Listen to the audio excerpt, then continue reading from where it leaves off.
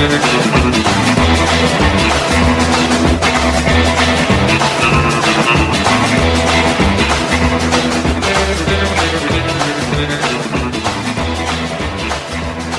righty, hello again, everyone, and welcome to it. It is the Derek Hunter Podcast for the second day of March 2023. Happy, glorious, delicious, beautiful Thursday to you, almost Friday.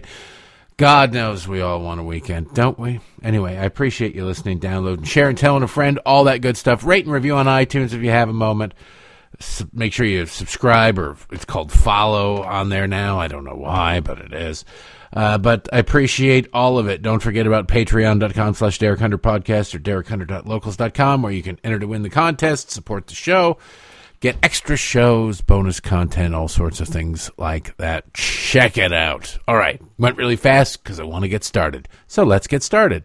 We got a lot of ground to cover. There's a lot of stuff going on in the world, but I want to take a listen. There was an amazing hearing I'm hoping to get to. We'll see, about somebody who's trying to work at the... I can't explain this woman who simply will not address her tweets. She just will not. But I want to start off with an interview yesterday on Fox News, Bret Baier's show. I know, I often praise the Bret Baier show as the only news show that I watch. And it's good, and it's the only news, and it is something I watched. I watched this whilst I was making paschetti for dinner for the girls. But Bret Baier did a horrible job interviewing the FBI director, Christopher Wray. An absolutely horrible job about it. Now, you could say maybe time was of the essence, and time is always limited when you're interviewing somebody. You've got commercial breaks. You've got time constraints on them. No director of the FBI is going to say, you know what? Come and hang out with me all day long and ask me questions nonstop. I'll clear my schedule. That's not going to happen. You get half an hour, maybe, probably. I mean, it seemed like it was 20 minutes. But it's one thing that's telling about it. This is why I hate the news business even more than I normally do nowadays. Bret Baier has a podcast, right? And he has this interview with Christopher Wray, and they cut it off. They're weird. They had it in two parts, which is fine. But then when they cut it off each time, he says, to see more of this interview, you can go and download my podcast at Fox News Podcast. Go download my podcast. And you're like, why would you, if there's anything worthwhile, why would you put it on the podcast rather than on the, news program, right? So you got to assume that whatever's there is garbage. You just got to assume that whatever's there is filler. Whatever's there has less news value than the interview that they aired, which realistically didn't have any news value at all. But was this whole thing, because you sit there and you go, well, you seem rushed, you seem pressed, maybe it was editing, maybe it was cut for time so that they could get it. Was the interview conducted for the news value for the audience of the television show, or was the interview conducted to grow the size of the podcast audience? Because here's just a bit of a pro tip for anybody out there who's consuming news. If anybody says we're going to talk to a news... I know I have an example of this coming up. Anybody says we're going to talk to a newsmaker, and we've talked to a newsmaker, and here's part of it, and you can get the rest of it here, it's clickbait. You won't find anything newsworthy there. It's clickbait. Why? Well, because if they are actually in the news business, they would have put the newsworthy parts on their television show. They wouldn't have buried it. There's no news. Oh, man, the stuff you had online, the news nuggets in there were just absolutely amazing. Boy, I didn't see that coming. Nobody ever says that. Nobody ever will say that. So keep that in mind as you listen to this, that I'm not really sure that this interview was conducted to get information. If it was, it didn't. because the follow-up questions that needed to be asked weren't asked. The information that needed to be dug wasn't dug. And he was trying to cover a lot of ground. Frankly, the FBI's thoughts on the origin of COVID-19 are largely irrelevant. Yes, the FBI does have tentacles out around the world, and when something horrible happens, they are oftentimes, even by our allies, called in to investigate. But the CIA operates overseas. The FBI operates largely domestically. So their thoughts on where the origin of COVID came, they're a criminal organization. Why would they, unless they're going to charge China, why would they be investigating? His thoughts on that are largely irrelevant. They are. So he spent a lot of time on that. For some reason, he spent a lot of time on that. I don't know why. But anyway, he gets around to asking about the Hunter Biden laptop story.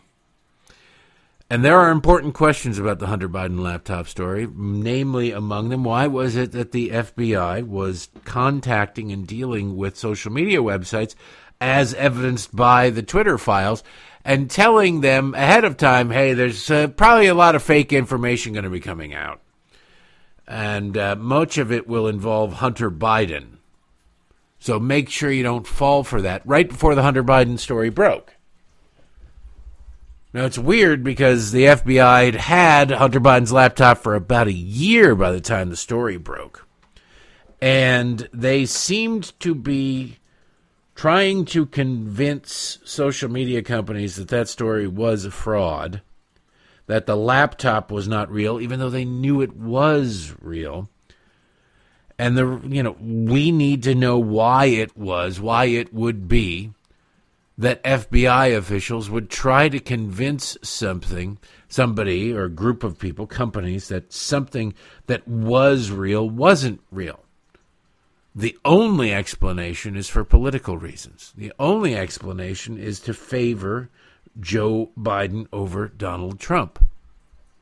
The FBI, you can sit there and be mad at the Twitter. Oh, Twitter blocked the New York Post and Facebook blocked the New York Post. It was the FBI that was pulling the strings behind that. People should be fired.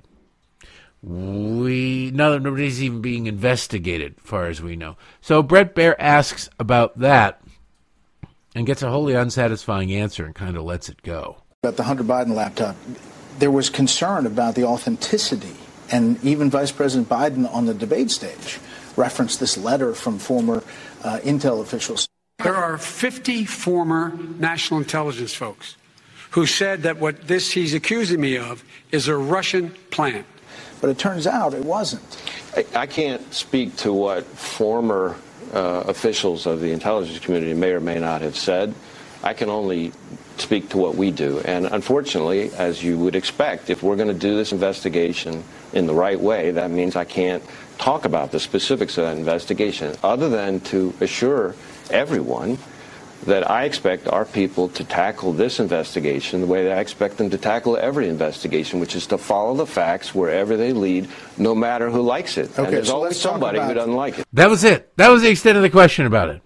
Well, I expect them to follow the facts wherever they may lead. This isn't about following the facts. This isn't about an investigation, Brett. This is really about Brett. Look, you got to expect a political appointee weasel like Christopher Wray to be a political appointee weasel. This is about the journalist there, ready to hold him to account.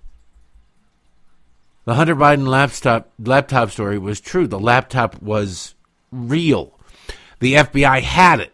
The FBI knew more so than as much as the repair shop guy who called the FBI and said there's a lot of weird stuff on this thing that involves the Democratic nominee for president. You might want to come in here and get this stuff. It involves overseas. There's a lot of weird stuff, let's just say. Now, that guy who owned that repair shop owned that computer legally. He could have wiped it clean and sold it. But he saw something in there that disturbed him, a lot of things in there that disturbed him. It may have been all the videos of Hunter having sex with seemingly obviously trafficked women. prostitutes, no question about that, that you go, well, maybe the police need to be involved in this.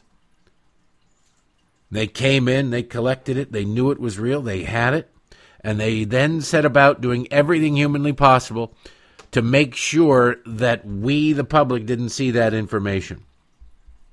There's a lot of illegal stuff on that laptop.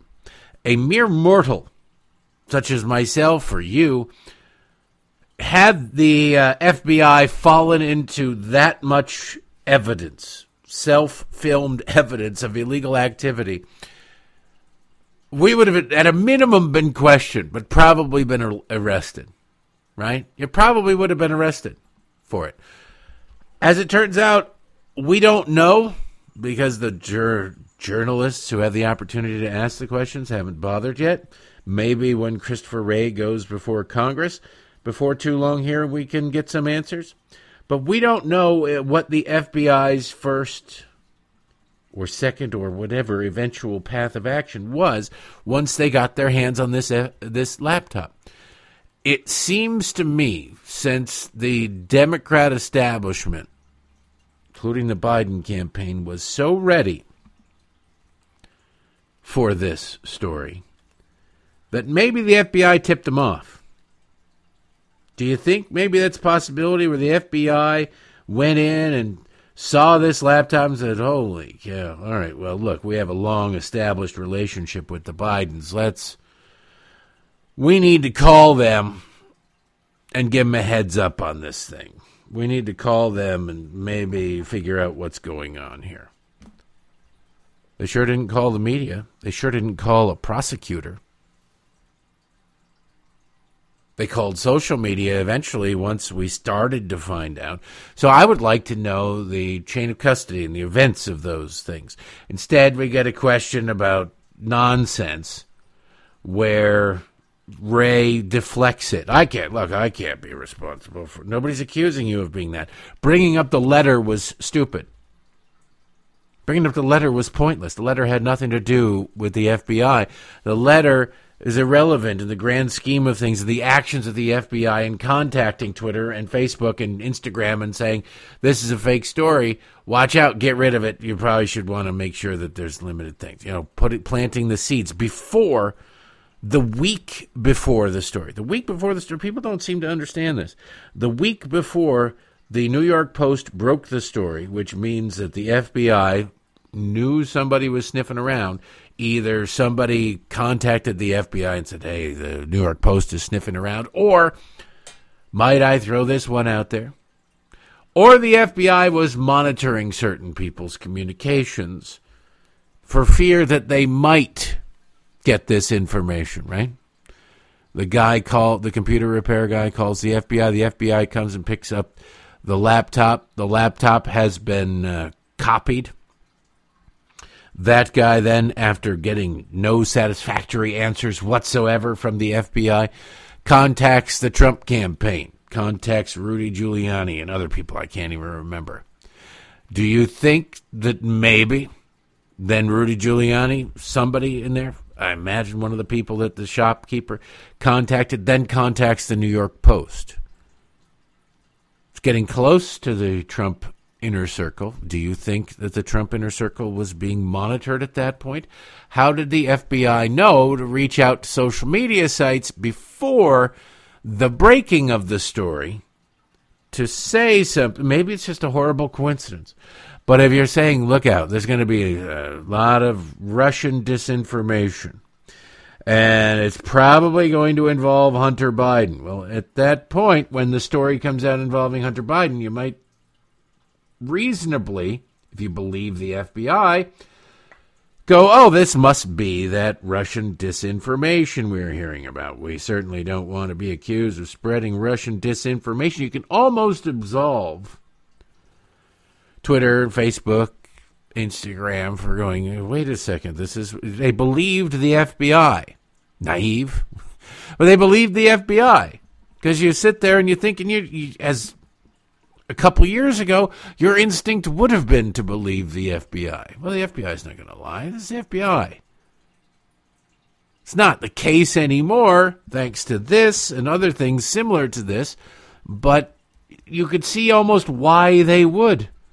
What you don't understand, what you can't accept, what doesn't make sense in the traditional sense, is why anybody would believe the FBI director now that we know all that we know, all the internal communications. The San Francisco field office set up a direct line of encrypted communication with Twitter to, in real time, censor accounts. Censor accounts. Some were Americans. That's a huge problem, a massive violation of the First Amendment. Now they say, well, we just suggested to Twitter that maybe they want to take this one down because it's not true, even though many of them turned out to be true. But that, again, is not the job of the Federal Bureau of Investigation. They are held to, they're part of the government, which holds them to the Constitution. I realize it's absurd to say that since the federal government doesn't give a damn about the Constitution anymore, but it is important. That it is ignored is massively important. So the real question for Christopher Wray would have been a follow-up question to this. That's not what I'm talking about. I'm not talking about the intelligence officials, the CIA people, the ex-spooks who lied, obviously, the Democrat spooks who lied and used their government job titles to help elect a Democrat. I'm talking about the actions of the FBI, the field office in San Francisco in particular, and then you cite a couple of specific examples. And if Christopher Wray still gives you a non-answer like he did to that question, you then follow up with, have you not bothered to look into this? Do you not care, or do you not think it's important and worth your time? That at least one field office certainly appears to have been involved in election influence. I would like to have heard an answer to that question. That question was not asked. That question was not asked. It was not answered. It was not acknowledged. They just went on about their business. This is just the first. I'm not going to play a ton of... I thought that the entire interview was kind of a waste of time, but I have one more example. This is, by the way, is not to attack Bret Baier, although I think he did a particularly bad job at this interview. And it was, I don't know, twice he said goodbye. Thank you for your service to Director Wray. And like, really, dude? Really? I suspect there's a friendship there that, and that's the problem. If I had to guess, I don't know. But if it strike me, you don't say posture for the cameras, thank you for your friendship to your interview subject.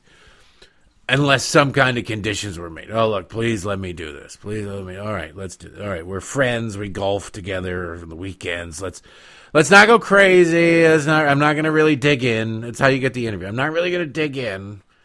So don't worry. I got to ask you certain questions, but I'm not going to really pound you on it. And, thank you for your service. Oh, it's been a great honor to talk to you. No, he works for the American people, okay? He's supposed to. Anyway, all of the American people. So you don't sit there and kiss his butt. I just found it a particularly frustrating missed opportunity to get some information. And look, I am perfectly willing. There are a lot of people out there who, when you introduce facts contrary to what they wish were reality, they simply will not accept it. It seems to be the business model of much of cable news, particularly MSNBC. I am not one of those people. I want a satisfactory answer. I want a satisfactory answer to a lot of questions. If I get that satisfactory answer, I am satisfied, right? But a lot of times there are just people who simply don't want to know. Ignorance is bliss. Weirdly, they're the most miserable people on the planet usually, but that's beside the point. There are people who simply will not accept no matter what. There are people who will forever believe that Stacey Abrams was elected governor of Georgia in 2018. And the only reason she wasn't sworn in is because of the color of her skin and all of the voter suppression that occurred. Now, weirdly, one of those people is not Stacey Abrams. I don't believe for a second she believes that she won that election, but she understood the marketing value of saying that.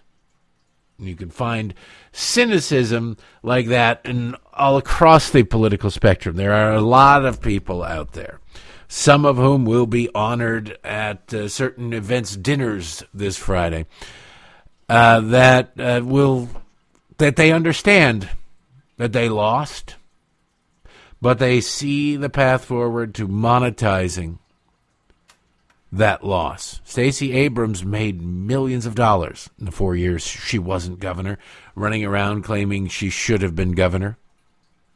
She really did. She's fabulously wealthy. She is more wealthy than she's ever been in her life, and she'll never have to worry about money again. That's how wealthy she got. She's still the darling of the left. So after conning all of these people, lying to them, knowingly lying to them, and then getting her ass handed to her in the rematch that she'd so desperately wanted, she's still revered.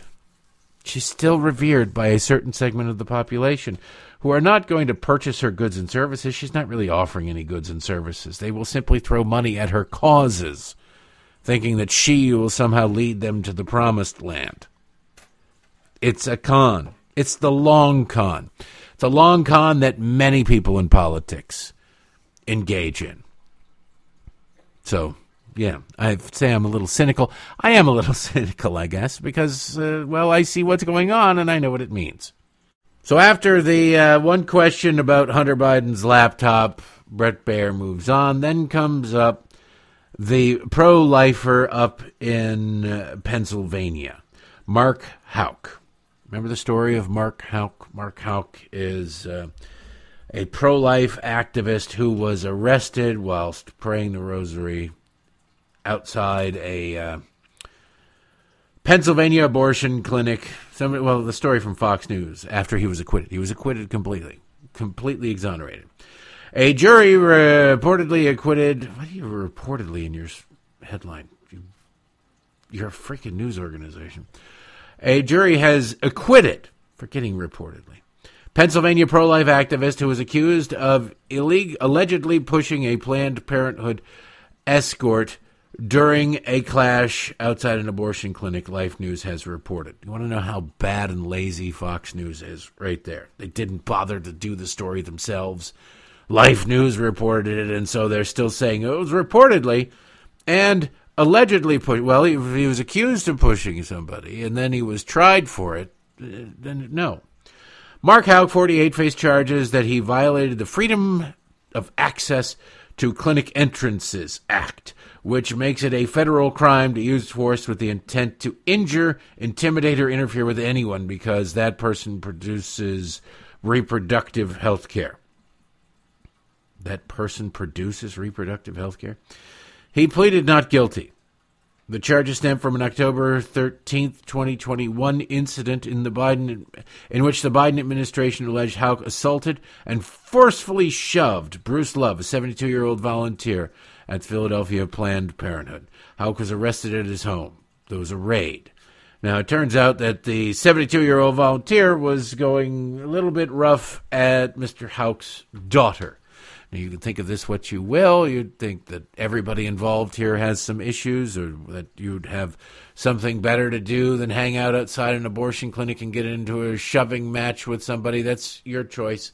People, that's the beauty of this country, is you're free to do whatever you want to do as long as it is within reason and as long as you are obeying the laws. Now, Houck was accused of shoving somebody. Shoving somebody. Now, that's an interesting thing. Now, not advocating for shoving anybody by any stretch of the imagination, but to equate that somehow with violence that necessitates, once the charges are brought, that necessitates a 30-agent raid on the man's house to arrest him, to bring him down to the courthouse to charge him, is insane. That's what the FBI did. Think what you will of Houck and what he did. Doesn't matter. It's irrelevant to this story, or at least it should be. It's actually wildly relevant to this story because everything these days is seen through a political lens. And you can't just go, all right, well, like, who was it? Paul Manafort? Not in very good health. We don't have to raid his house. How many people in the Trump administration? We got to raid their house. Raid their house in the wee hours of the morning. Why? Well, because we want to. Interesting. Obstruction of refusing to bow to Congress's will will send the FBI to get you. Meanwhile, by the way, the lawyers for Hunter Biden are saying that they're not really planning on cooperating with subpoenas sent to them by Congress, by the House of Representatives, looking into the laptop story and all that. Why? Because the subpoenas do not really have anything to do with a legitimate legislative function of the House of Representatives, they say. That excuse didn't fly when it was Republicans being investigated by Democrats. But it doesn't matter. That D protects them. We'll see if the Justice Department eventually dispatches teams of FBI agents to arrest Hunter Biden or to seize documents in that case. But in any event, back to the Houck case. He was facing 11 years in prison, which is in and of itself absurd. But he was acquitted on all charges. Philadelphia jury said, nope. Now, this is not a friendly jury. But it is an absurd case. And it was an absurd set of charges. And what was most obscene about the whole thing was the fact that truly 30 agents were dispatched to raid his home. They have, 7 kids? His lawyers had already been in touch with the Justice Department and said, if you're going to charge him, he will voluntarily come down to the courthouse. Don't worry about it. We'll come down. We'll accept the charges. We're willing to face the charges. He was manning up, if you will. And instead, the FBI said, nope, no thanks. We're coming to get you. They didn't say we're coming to get you in an unannounced early morning raid. They kicked in his door and arrested him in front of his kids. 30 armed, fully covered in SWAT tactical uniform agents went into a guy who was cooperating, was peaceful, etc., etc. Bret Baier asked about this because there is a discrepancy, a major difference between how conservatives are treated by this administration and this Justice Department and this FBI, and liberals, progressives, the violent BLM Antifa mob. Has there been a single raid of them? Meanwhile, anybody whose phone pinged off a cell tower on January 6th in the area of the United States Capitol has had teams of FBI agents kick in their doors. Whether they were there or not, doesn't matter. Bit of a different thing.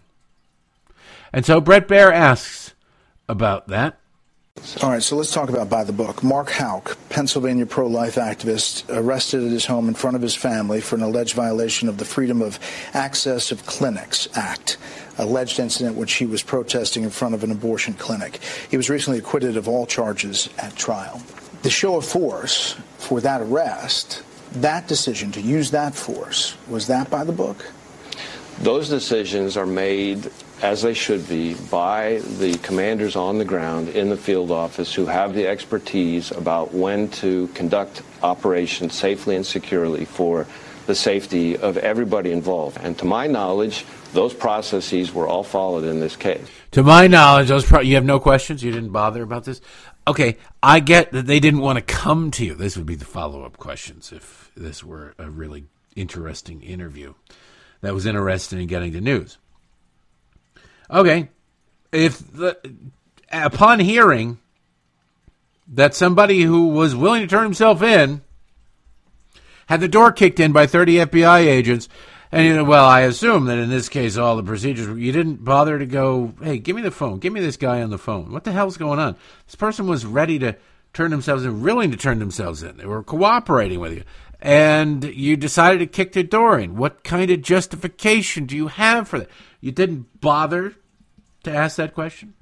See, that would be my follow-up question, because it sure sounds like Christopher Wray is implying that he doesn't know the specifics of beyond the 30,000-foot level. Hey, this is what went on, but, I don't know. It seems to me that those procedures were followed in this case. Well, if this is following procedures, then his lawyers are lying. If his lawyers aren't lying, then the FBI agent is lying, or you're lying. Somebody's lying here, because it doesn't all add up. So you got anything to say about that, Mr. Drake? But no, that was not what transpired there with Bret Baier. Yeah, I mean, historically, FBI protocol is that a defendant if it has no criminal history, is not believed to be violent or pose a threat to public safety, that he or she is permitted to self-surrender rather than subject dynamic execution of an arrest warrant. And here's what I'm talking about is the dual system. There's that for a pro-life activist, but not that for a Black Lives Matter protester who maybe torches a federal building over the summer. So that disparity, that dichotomy, is what sticks in people's mind. I understand that people have their opinions. All I can tell you is that we have one standard, which is irrespective of ideology, of politics. In this country, it doesn't matter what you're upset about or who you're upset with. You don't get to express that upset with violence. And so we are agnostic as to the ideology and focused on the violence. I understand that people are entitled to their opinions. Oh, well, thank you, our Lord and Savior, Christopher Wray. Except, what a stupid thing to say. People are entitled to their opinions. Okay, yes. Well, no feces, Sherlock. But when it comes to violence, we don't mess around. Violence. The guy was accused of pushing somebody. Pushing somebody who was in an argument with his daughter. Getting in his daughter's face. Pushed her. Pushed the guy. And he was facing 11 years in prison. And Christopher Wray goes, well, I understand that people have their opinions, but we don't take chances with violent felons. Really? Because the people that you've arrested in relation to and charged in relation to the BLM Antifa riots were, in fact, engaged in violence. They do have long criminal histories. Houck doesn't have a criminal history at all, and yet you kicked in Houck's door, and you don't bother kicking in the people who vote the way that your boss likes. Chrissy, that's the circle that you're trying to square. That's the problem. See, Bret Baier didn't bother to have any follow-ups. Bret Baier didn't bother to have any examples. He just let it go. He just let it go. Upon hearing, we take violence very seriously, you could have brought up the facts of the case. But the Fox News story of the case is just a ripped-off version of a Life News article. This was just one of the worst interviews I've ever seen conducted. And when you sit there and you see the end of the segment where they're sitting down and going, oh, thank you for your time. Thank you for your, oh, it's great. It's great to be here. And you go, that was it? And then they go, ooh, they got a little walk and talk later on in the show. And they walk and they talk and they go down to the elevators and like, well, thank you. Thank you so much for your service, Director Wray. No, you don't slobber all over your subject. It's pathetic. And then, to make things worse, they brought on a panel. The panel of the All-Star panel. It used to be All-Stars. Now it's getting really worse. It's getting terrible. Because it used to actually be journalists. Give me Byron York every single day of the week. Everybody else you can, I don't know, dump them in the bay. But they brought in their panel to discuss the interview. The interview was terrible. Of course, none of them said, I really would have asked some follow-up questions. I probably would have spent less time on things the FBI didn't have anything to do with. I probably wouldn't have kissed his butt so much. Nobody's going to say that. They all want to get back on it. So they go, well, it was it was a powerful interview. No, it wasn't. It's a damn joke. It's a missed opportunity. It was an opportunity to conduct journalism, and it didn't work. But I'll tell you, God, I don't know why I'm saying this, but I'll say it anyway. When Bret Baier came out with a book about Reykjavik, the summit, I forget, he does this stupid 5 days, 3 days, whatever, to change the world thing. I heard him actually interviewed on Rush's show, and I heard him interviewed everywhere on Fox, of course. And he talked about the fact that at Reykjavik, the entire the concept of disarming nuclear war had, across every one of them, completely disarming, was on the table. And Reagan walked away from it because he didn't trust the Soviet Union, and he wouldn't give up on the Strategic Defense Initiative, as Democrats called it, Star Wars. I was a kid at the time. I knew that. He is a news anchor on the most popular news channel and cable news, and he was repeating this like it was some sort of factoid that he had just dug up. Every documentary about Reagan talks about that summit and talks about that very fact. And he's like, wow, this is revelation. Did you know that? And every Rush was as polite as could be while being taken aback by the fact that somebody in the news business didn't recognize the news. So maybe I'm just expecting too much. I don't know. But I'm not going to lower my expectations. I'll just change my viewing habits if things don't get better. All right, I want to shift from talking about Bret Baier, making sure that Fox hates me, to talking about, well, let's do the student loan thing. Because yesterday the Supreme Court heard arguments in the student loan forgiveness. Now it's not being explained very well. They're suing to stop it, and they're arguing. The argument is also about whether or not the plaintiffs have standing to sue.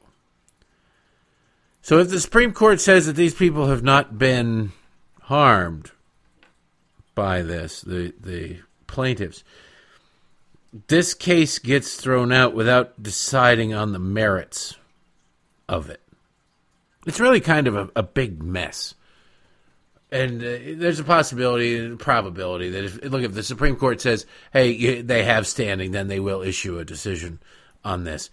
But it's going to take we're expecting an announcement on this until June, which is when the end of the Supreme Court session takes place. It just seems like these people could do their jobs on a rolling date. They don't have to wait until the end of their term to release their decisions. If something's obvious, they come out. Like on the matter of standing, without telling us how you're going to rule, take about a week to go, all right, well, what do we got on the standing here? Let's not pretend that the Supreme Court is packed with, it's just a massive docket, overloaded with cases. No, it's not. That's not how, there's no part of government that is like that. The Supreme Court is no different, all right? They reject the vast majority of the cases that they take. They take very few cases relative to the cases that are brought to them every year. They get to set their own schedule, spare meal, and they get like, all right, you'll get an hour for oral arguments. Okay. Oral arguments, by the way, are a waste of time for the most part. You could the judges have already made up their minds. The legal briefs have already been filed. To the extent that they're ever going to be read, they have been read already and factored into the decision. There's not a lot. I've never heard of a single instance. There probably are some, but I've never heard of a single instance before the Supreme Court where a member of the Supreme Court, forget the majority of the court, but a member of the Supreme Court said during oral arguments, well, or even said after oral arguments, I was totally on one side of the issue, but then upon hearing oral arguments, upon hearing the lawyers speak whilst wildly being interrupted for 20 minutes, I've fully changed my mind. There is no magic cluster of words or order of words to put in there that will suddenly have people go, whoa, light bulb just went off. Now I get it. It's not the case. So oral arguments are really a waste of time. They're kabuki theater.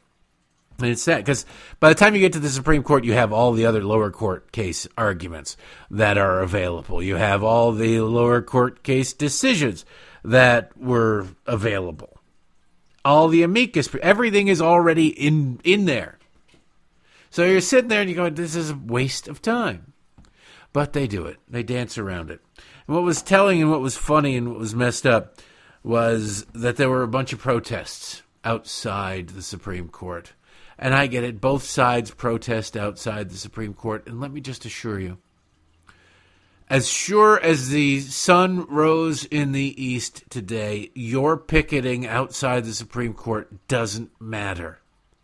As assuredly as oral arguments don't matter. Your picket signs don't matter. Your chants do not matter. You're not going to change any justice's mind. You're going to raise a bunch of idiots' money is what you're going to do. You're going to probably be giving those idiots some of your money. That's all this is about. You always hear people activists talking about, we got to mobilize people, we got to keep them mobilized, keep them engaged, keep them. It's not because of any other reason except that they want the money that comes along with it. If they're seen as doing something, somebody's going to maybe give you money to keep doing it. If you're getting money from people you've engaged with, then you keep them engaged. And, no, you can't not get engaged. It's too damned important. And you just scare the hell out of people. Keep them panicked. Keep them distracted from the fact that nothing else is going on. In fact, there's a reporter yesterday, Stephen Mazie, M-A-Z-I-E. He covers the Supreme Court for The Economist. And he tweets out, if the Supreme Court throws out Biden's student debt relief plan, some 20 to 30 million Americans are going to look at 5 or 6 justices as costing them $10,000 to $20,000. That could drive SCOTUS's, the Supreme Court's, popularity still lower. They don't care. In fact, you don't want to live in a country where they care. You don't want to live in a country where the Supreme Court looks at a case and says, well, you got the merits on one side, but I would become wildly unpopular at my grandchildren's soccer game on the other side. So, yeah, the court, the law demands one thing, but my social calendar demands something else. You don't want Supreme Court justices who live or die by their popularity numbers. They don't matter in the grand scheme of things, but, and honestly, what's really funny is the liberals they've already got. You ever notice that these arguments are never made about the liberals? There's no case where they go, well, it seemed as though maybe Justice Sotomayor was going to join with the conservative majority in this case, because the plain language of the Second Amendment is obvious to anybody with an IQ higher than their shoe size. You've never heard that uttered, ever. I don't know why they bother to show up to work. Honestly, just go, you know what, whatever Democrats want, I'm down with. And they say, yes, and it is true, the vast majority of the cases before the Supreme Court are decided either unanimously or an overwhelming majority with bipartisanship. That's true, because the vast majority of the cases that they go before the Supreme Court are irrelevant to your daily life and are about minor things or very specific things related directly to a very specific case, not general overarching principles like the limit of executive branch power and the ability of a president of the United States to spend $500 million with the stroke of a pen and without the approval of Congress, those sorts of things. So yes, they do agree on the vast majority of things. That's like saying, okay, well, my liberal neighbor and I agree that we both like food. Okay. Do you like vegetables? We both like vegetables. Do you like meat? Well, we both like meat, but They don't really eat all that much meat. Okay. Do you like pasta? Well, we don't really eat that much pasta. They eat a lot of pasta. Then you get down into it. They like escargot. Hell no, I won't eat escargot, but next door they're sucking down snails constantly. The cases that matter the most, that have the most impact, are the escargot, if you will. And there are not instances where Democrats will sit there and go, you know what? I see it. Ever. You can say, well, what about the Republicans? They base their argument on the Constitution. Read a decision. Read a majority decision from a conservative justice, and you will see that they have made a reasoned argument, justifying it and explaining it by using the Constitution of the United States of America. True story. Look it up. Democrats do not. Democrats will cite international law. Democrats will cite, feelings. They'll cite what the legislatures wanted. The Constitution is not a get-out-of-responsibility-free card for legislators.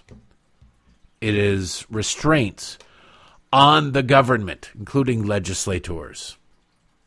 Period. End of story. So anyway, outside the Supreme Court yesterday, let's start with Cori Bush. We have two clips, just to demonstrate how insane these leftists are. The whole squad was out there. Oh, we got to forgive student loans. It's the most important thing to do. I would remind everybody that this argument is over an executive action that the President of the United States took when Democrats controlled the House and the Senate. And I would also remind you that when Democrats controlled the House and the Senate, they never once, particularly in the United States Senate, bothered to try to push legislation to do this. They knew that there would be court cases about this. In many ways, Republicans fell right into their trap. They want the issue. They don't give a damn about whether or not student loans are forgiven. They don't have any sympathy for these people. They don't have any empathy. They don't care about people. I don't understand what anybody could look at their actions and go, well, these Democrats, they care deeply. They do not give a damn about people. Individuals are disposable. They are tools. They are means to an end. They care about their family, their friends, their money managers. But that's it. They don't give a damn about the average person that they'll never meet, except if they can use them as a prop in a campaign ad or a speech or something. Elizabeth Warren has floated this idea, student loan forgiveness. The president can forgive student loans. No, they can't. Yes, they can. Okay, well, you think they can. You can't really make a convincing argument, but you're not convincing, a good chunk of the country, particularly conservatives with your ridiculous arguments. Maybe understanding that would cause you to go, when your party is in the majority in the Senate and you had the House, to draft a piece of legislation to do what it is. Why wouldn't you do that? Well, their argument, it's redundant. The president can just do it. The president can just do it. Isn't that wonderful leadership? I don't have to do anything. The president can just do it. Realistically, that translates into, I want the issue. This is an issue like this. Democrats don't give up after one election cycle. Hell no. They'll milk this thing for as long as they can. Remember the arguments that they've been making forever. We need comprehensive immigration reform. We have a broken immigration system. We need this, we need that, we need the other thing. And every single time, Democrats got complete control of Congress, including one 8-month period when they had 60 votes in the United States Senate, meaning a filibuster was impossible. Democrats literally could have done anything they wanted. They did absolutely nothing on immigration. They didn't even try. I don't remember if they held hearings on a bill, but they did not hold a vote. There would be no point in holding hearings if they were just going to ram it through. If it's so damned important that it needed to be done, you would have think that when there was nothing a Republican could do to stop them from doing it, it would have happened. It did not. Why? Because Democrats wanted the issue. They'd been running on the issue up to that point. Then they said, oh, crap, we could do this. We can't do it. We'll just ignore it. We'll not even really talk about it. And then the ability to do something about it will go away. And then we'll say we need to help the Dreamers, and we need mass amnesty, and we need comprehensive immigration reform again. You say, why didn't you do that? Instead, you chose health care. You couldn't do two major pieces of legislation at the same time? No. They want the issue. They want the issue. They want the issue on student loans, too. They want it so they can say to young people, oh, were it not for those dastardly Republicans, you would not have $20,000 in student loans. You wouldn't. You'd be saved if it weren't for those rascally Republicans. And the people aren't going to know that the Democrats didn't do a damn thing about it when they could have. Didn't even try. Oh, they'll say, well, the Republicans would have filibustered it. You could have shoehorned it into any piece of legislation you rammed through Congress. Let's be honest. It didn't stop you from doing the things you desperately wanted to do. And you'd really have no idea how some of the squishy Republicans would have bothered to vote. Really? Let's be honest. There are a lot of Republicans in the United States Senate. I look at it and go, you know what? They might vote for student loan forgiveness or some partial student loan forgiveness. Instead, they didn't try. But boy, howdy, do they still have the issue. Do they still care deeply about the issue? So this is Cori Bush. Cori Bush cares because she's a racist piece of crap. And this is a horrible country for black women, says a black woman who's making a fortune and has been elected to Congress. It's so oppressive that you've gotten far ahead. She's a horrible creature, this Cori Bush. But she's stuck on stupid in the playbook page in the Democratic Party. His student debt relief plan, it takes significant steps to reducing the racial wealth gap. And I'm going to address that. We know that black borrowers, specifically black women, carry the heaviest student debt burden. We know that black women already struggle with wage discrimination. We earn on average 58 cents for every dollar a white man earns. That ain't right. Historically low pay combined with high rates of student debt relief means financial devastation for black and brown borrowers, and we see it every day, and they say that's okay, but that ain't right. That ain't right. Not doing massive loan forgiveness is now racist. How? Why? Was somebody forced to take out a massive student loan? Somebody forced to do that? I don't think somebody was forced to do that.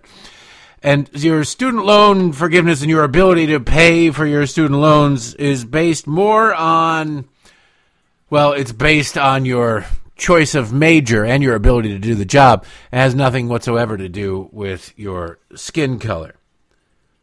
See, the way that they argue these things, it's about the unit of measure. Women make less than men. Well, if you take all men and all women and just divide by the amount of income, yeah, they sure do.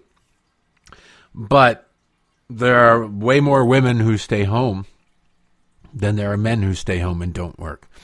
So you're going to have a bunch of people who don't work counting in that statistic. It's all about how you calculate this thing. But Cori Bush is a racist piece of crap. She doesn't really give a damn about any of that. She might not be involved in the strategy of keeping people ignorant. She just might be kept ignorant herself. It's tough to tell. She's not a very bright person, but she's a bad person. That much is certain. Okay, so now we had Cori Bush whining about, oh, the black women are getting screwed the most. Democrats set up this whole system, by the way. Black women are being screwed the most. Might want to look at Democrats. Physician, heal thyself. We then go to Randi Weingarten. No human being, except for maybe Tony Fauci, has done more damage to children, the children of the United States of America, than Randi Weingarten. She edges out Fauci. Fauci definitely screwed him up. He was responsible for the damage done, or gets the damage done for the pandemic. Randi Weingarten gets a chunk of that. She gets a big chunk of that, too, because she fought to keep schools closed for exceedingly longer than they needed to be. And that means at all. But she's also been damaging students by representing teachers in the union for decades before that. The teachers' unions, they pretend they care about children, but when the chips are down, they are a teachers' union. They are not a students' union. They are not a parents' union. And sadly, too many people in this country think, well, they're teachers, the teachers' unions. They care about the kids. They're looking out for the kids. They're not looking out for the kids. The reason that really bad teachers can't be fired, teachers who've said inappropriate things, done inappropriate things, is because it costs about $150,000 and takes a couple years to go through all the rigmarole to overrule and override a teachers' union contract to be able to fire an incompetent or corrupt or perverted teacher. So the districts go, we can't afford to fire this person. So they get to stay, or they put them in what in New York City they call the rubber room, where teachers who cannot be trusted in rooms with children are put 8 hours a day, just like they're teaching a course, but they're not there. They're put there with each other. They're not allowed to leave. They get their lunch break and what have you. But as long as they show up to work, they still get their vacations, they get their sick days, they get everything else every other union teacher gets. They'll get their pension.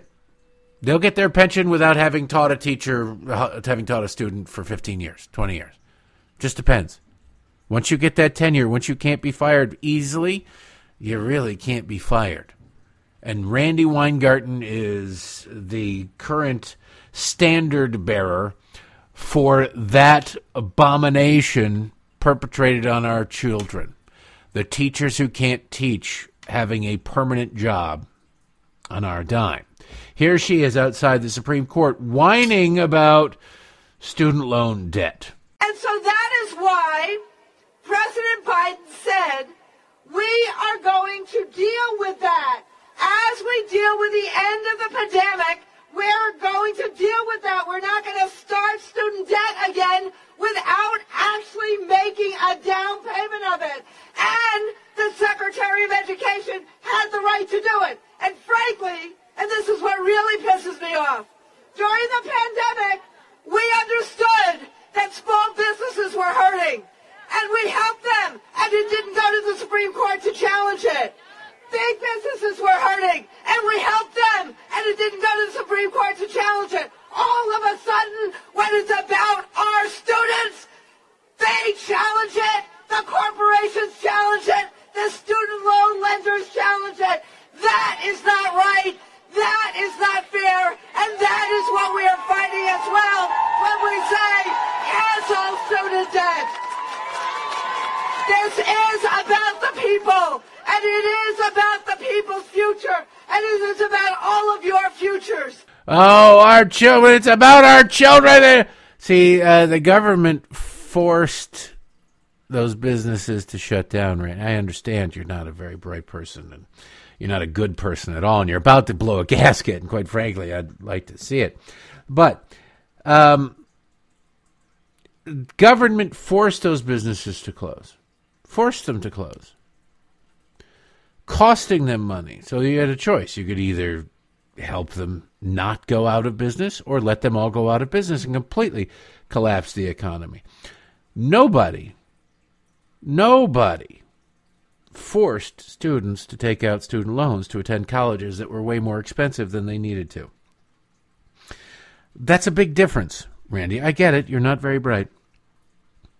But it is something that I think somebody with even you and your limited intelligence might be able to comprehend.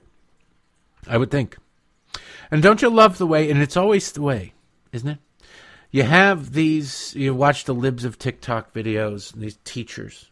My children this, my children that. I had told them that I'm a pansexual who identifies as a crepe. And it was the best because they started calling me Madam Crepe. And it's always those people who don't have kids.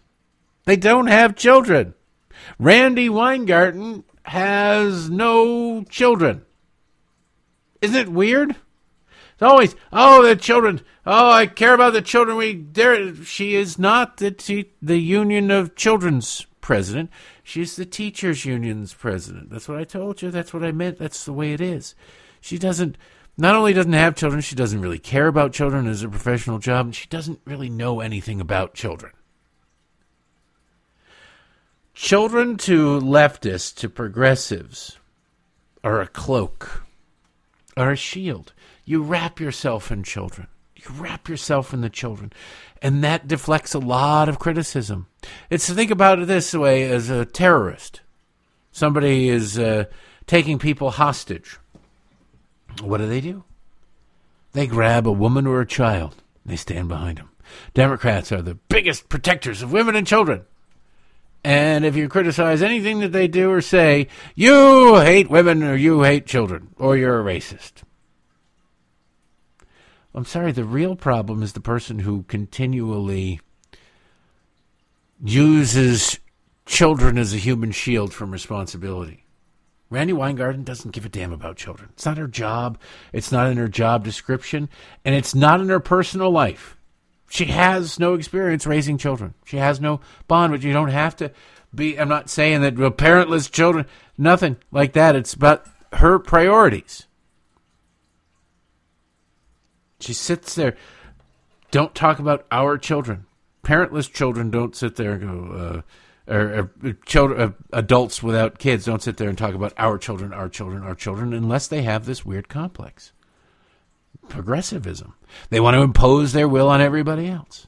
They want to control what children do. The vast majority of the people who are out there arguing that children, it's not only good, but they should be attending drag queen story hours. Oh, they absolutely should be there. It's wonderful. It's for the...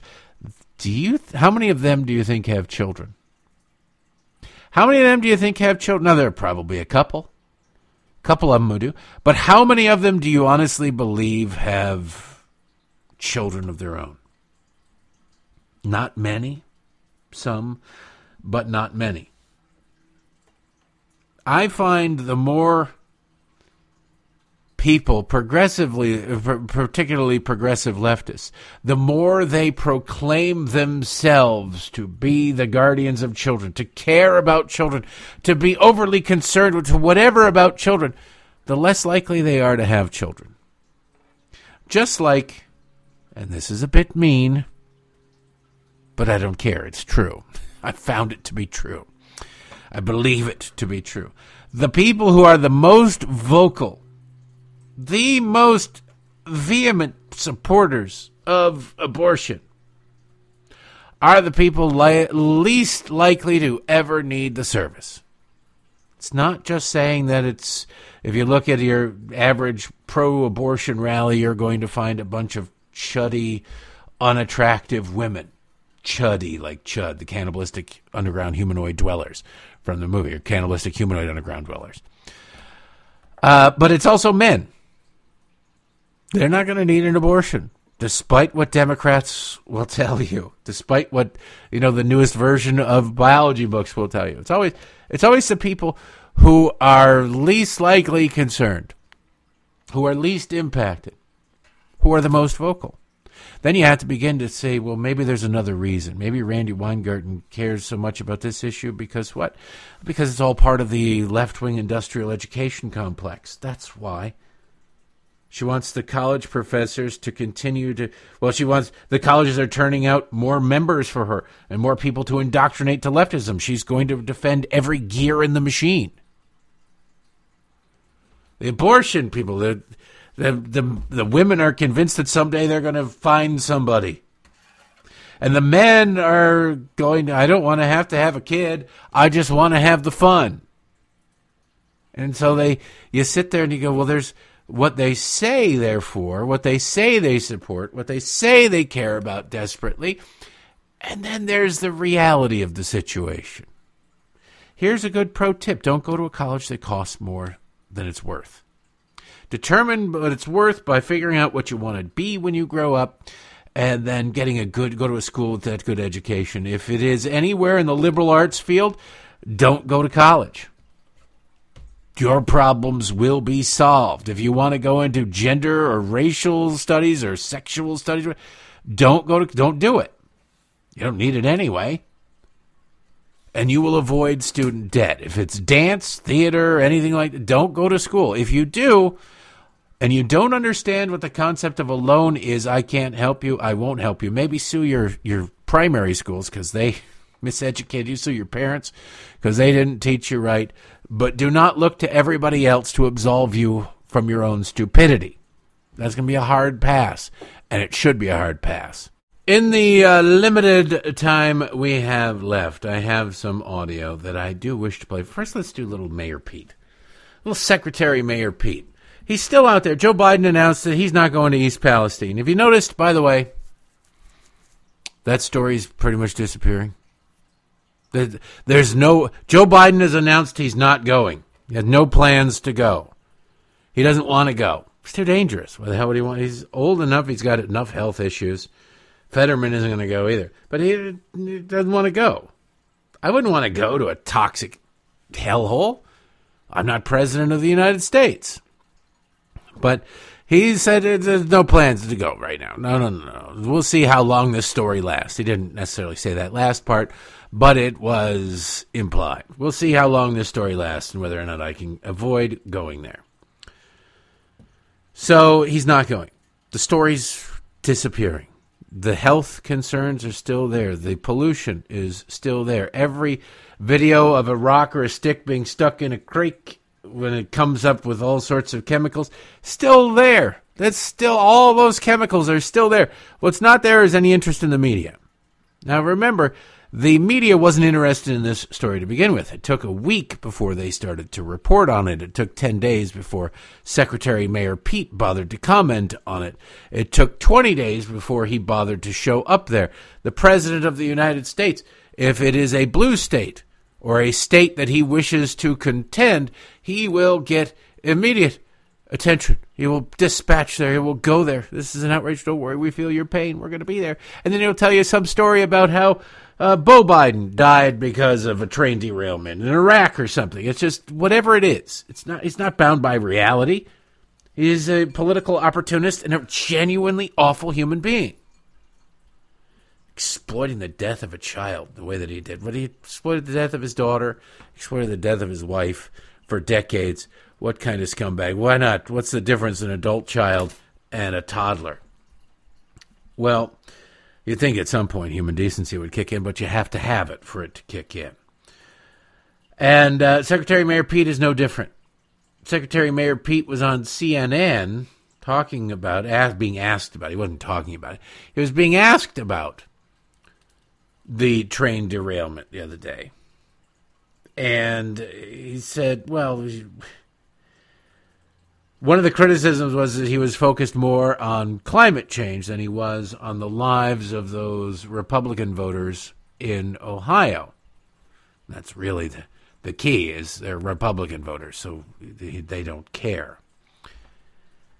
And Secretary Mayor Pete, whilst people are still living in fear, can't drink their water, living in fear of being poisoned by a stiff breeze, or who knows what it would kick up, being poisoned by their water, what have you. Secretary Mayor Pete gets more upset than anybody would dare say anything that would disparage climate change, the concept of climate change, than anything else. That's what he's going to be. Fighting that is what he wants to be and what he thinks he will be remembered for, when in reality, he will be forgotten if there is justice in this world. Climate is not nonsense. Dealing with climate change is one of the biggest things that people like me and people like him will be remembered for after we're gone. Well, the President of the United States and Secretary Mayor Pete are more interested in this climate change nonsense than they are in helping the people of East Palestine. No, that's not nonsense. Look, if you get cancer and die at 30 years old because of a train derailment, and I oversaw it and didn't bother to show up and didn't really even make sure that everything was done. If that happens, it's sad. It's a tragedy for your family. But if our Democrat donors do not get every last dime of taxpayer money out of us that they possibly can, in order to combat a hoax that they manufactured so that the products that they create and sell would be forced upon the American public. That is a tragedy on a global scale, ladies and gentlemen. I'm only slightly exaggerating. Now we come to Jonathan Capehart. Jonathan Capehart, he was on Morning Joe this morning. I swear to God, if you look at the guest list of Morning Joe, Wes Moore, the governor of Maryland, is on all the time. Michael Steele is on all the time. Why? What's going on in Maryland that they need to talk? Nothing. It's just they're trying to manufacture another Barack Obama, and Wes Moore is a black guy. I think, okay, well, there you go. How about you wait till he accomplishes something? Well, they didn't wait for Barack Obama to accomplish anything. Why would they start now? Accomplishment, schmaccomplishment. Accomplishment is for suckers and white nationalists anyway or something. But they had on Jonathan Capehart, who is an African-American fellow who is also a member of the LGBTQRSTUVWXYZ mafia in good standing. So he's got 2 check marks next to him, whereas Mika, who does this introduction, only has 1. She's introducing Jonathan Capehart because he recently sat down with Doug Emhoff, Kamala Harris's husband. What an embarrassing job title, the second gentleman. To sit there and talk about toxic masculinity. To give an Now, who cares what the second gentleman has to say about anything, okay? He's not elected to anything. He's made a fortune. He's worth millions of dollars. Of course he is, because he's exploited his wife's position, which, of course, his wife got her position because of a position she previously held with Willie Brown. Anyway, this introduction, it really kind of shows you the arrogance of Mika. She has no interest in Jonathan Capehart. She's going to say what she's going to say. She can't improvise. She just reads it off a teleprompter. I find this both cold and hilarious.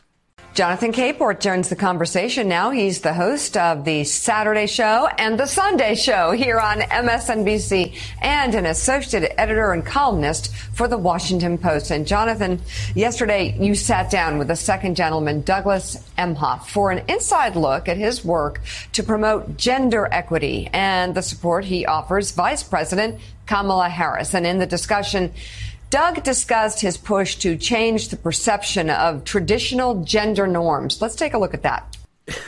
This introduction, I have no use for you, Jonathan Capehart, even though she's known him for decades, and it's Capehart, not O-R-T, but Jonathan Capehart, catty much? I mean, what did he mean?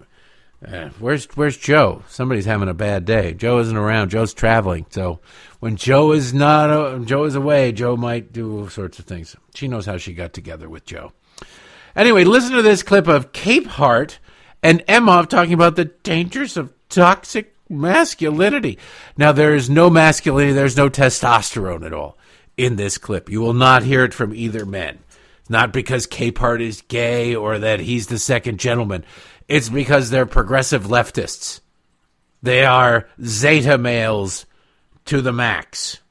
So a moment ago, I asked you about a question about gender roles. I want to dive in even deeper on that. And can we just talk about masculinity for a moment? Has being second gentleman changed your own view of perceived gender roles or what it means to be a man? This is something I've thought about a lot and something I've spoken about a lot. There's too much of toxicity, masculine toxicity out there, and we've kind of confused what it means to be a man, what it means to be masculine, where you've got this trope out there that you've got to be tough and angry and lash out to be strong. It's just the opposite.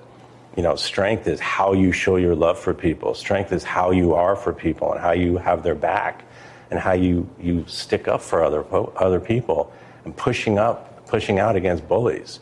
I mean, that's what I believe it is. So every time I can speak against this toxicity, we're seeing it with our younger people. We're seeing it in our discourse, in our politics, in the media. You're seeing it as it relates to so many of the issues that we're pushing back on. So I think it's a problem, and I'm going to continue to use this platform every time I get to speak out against this toxic masculinity that's out there.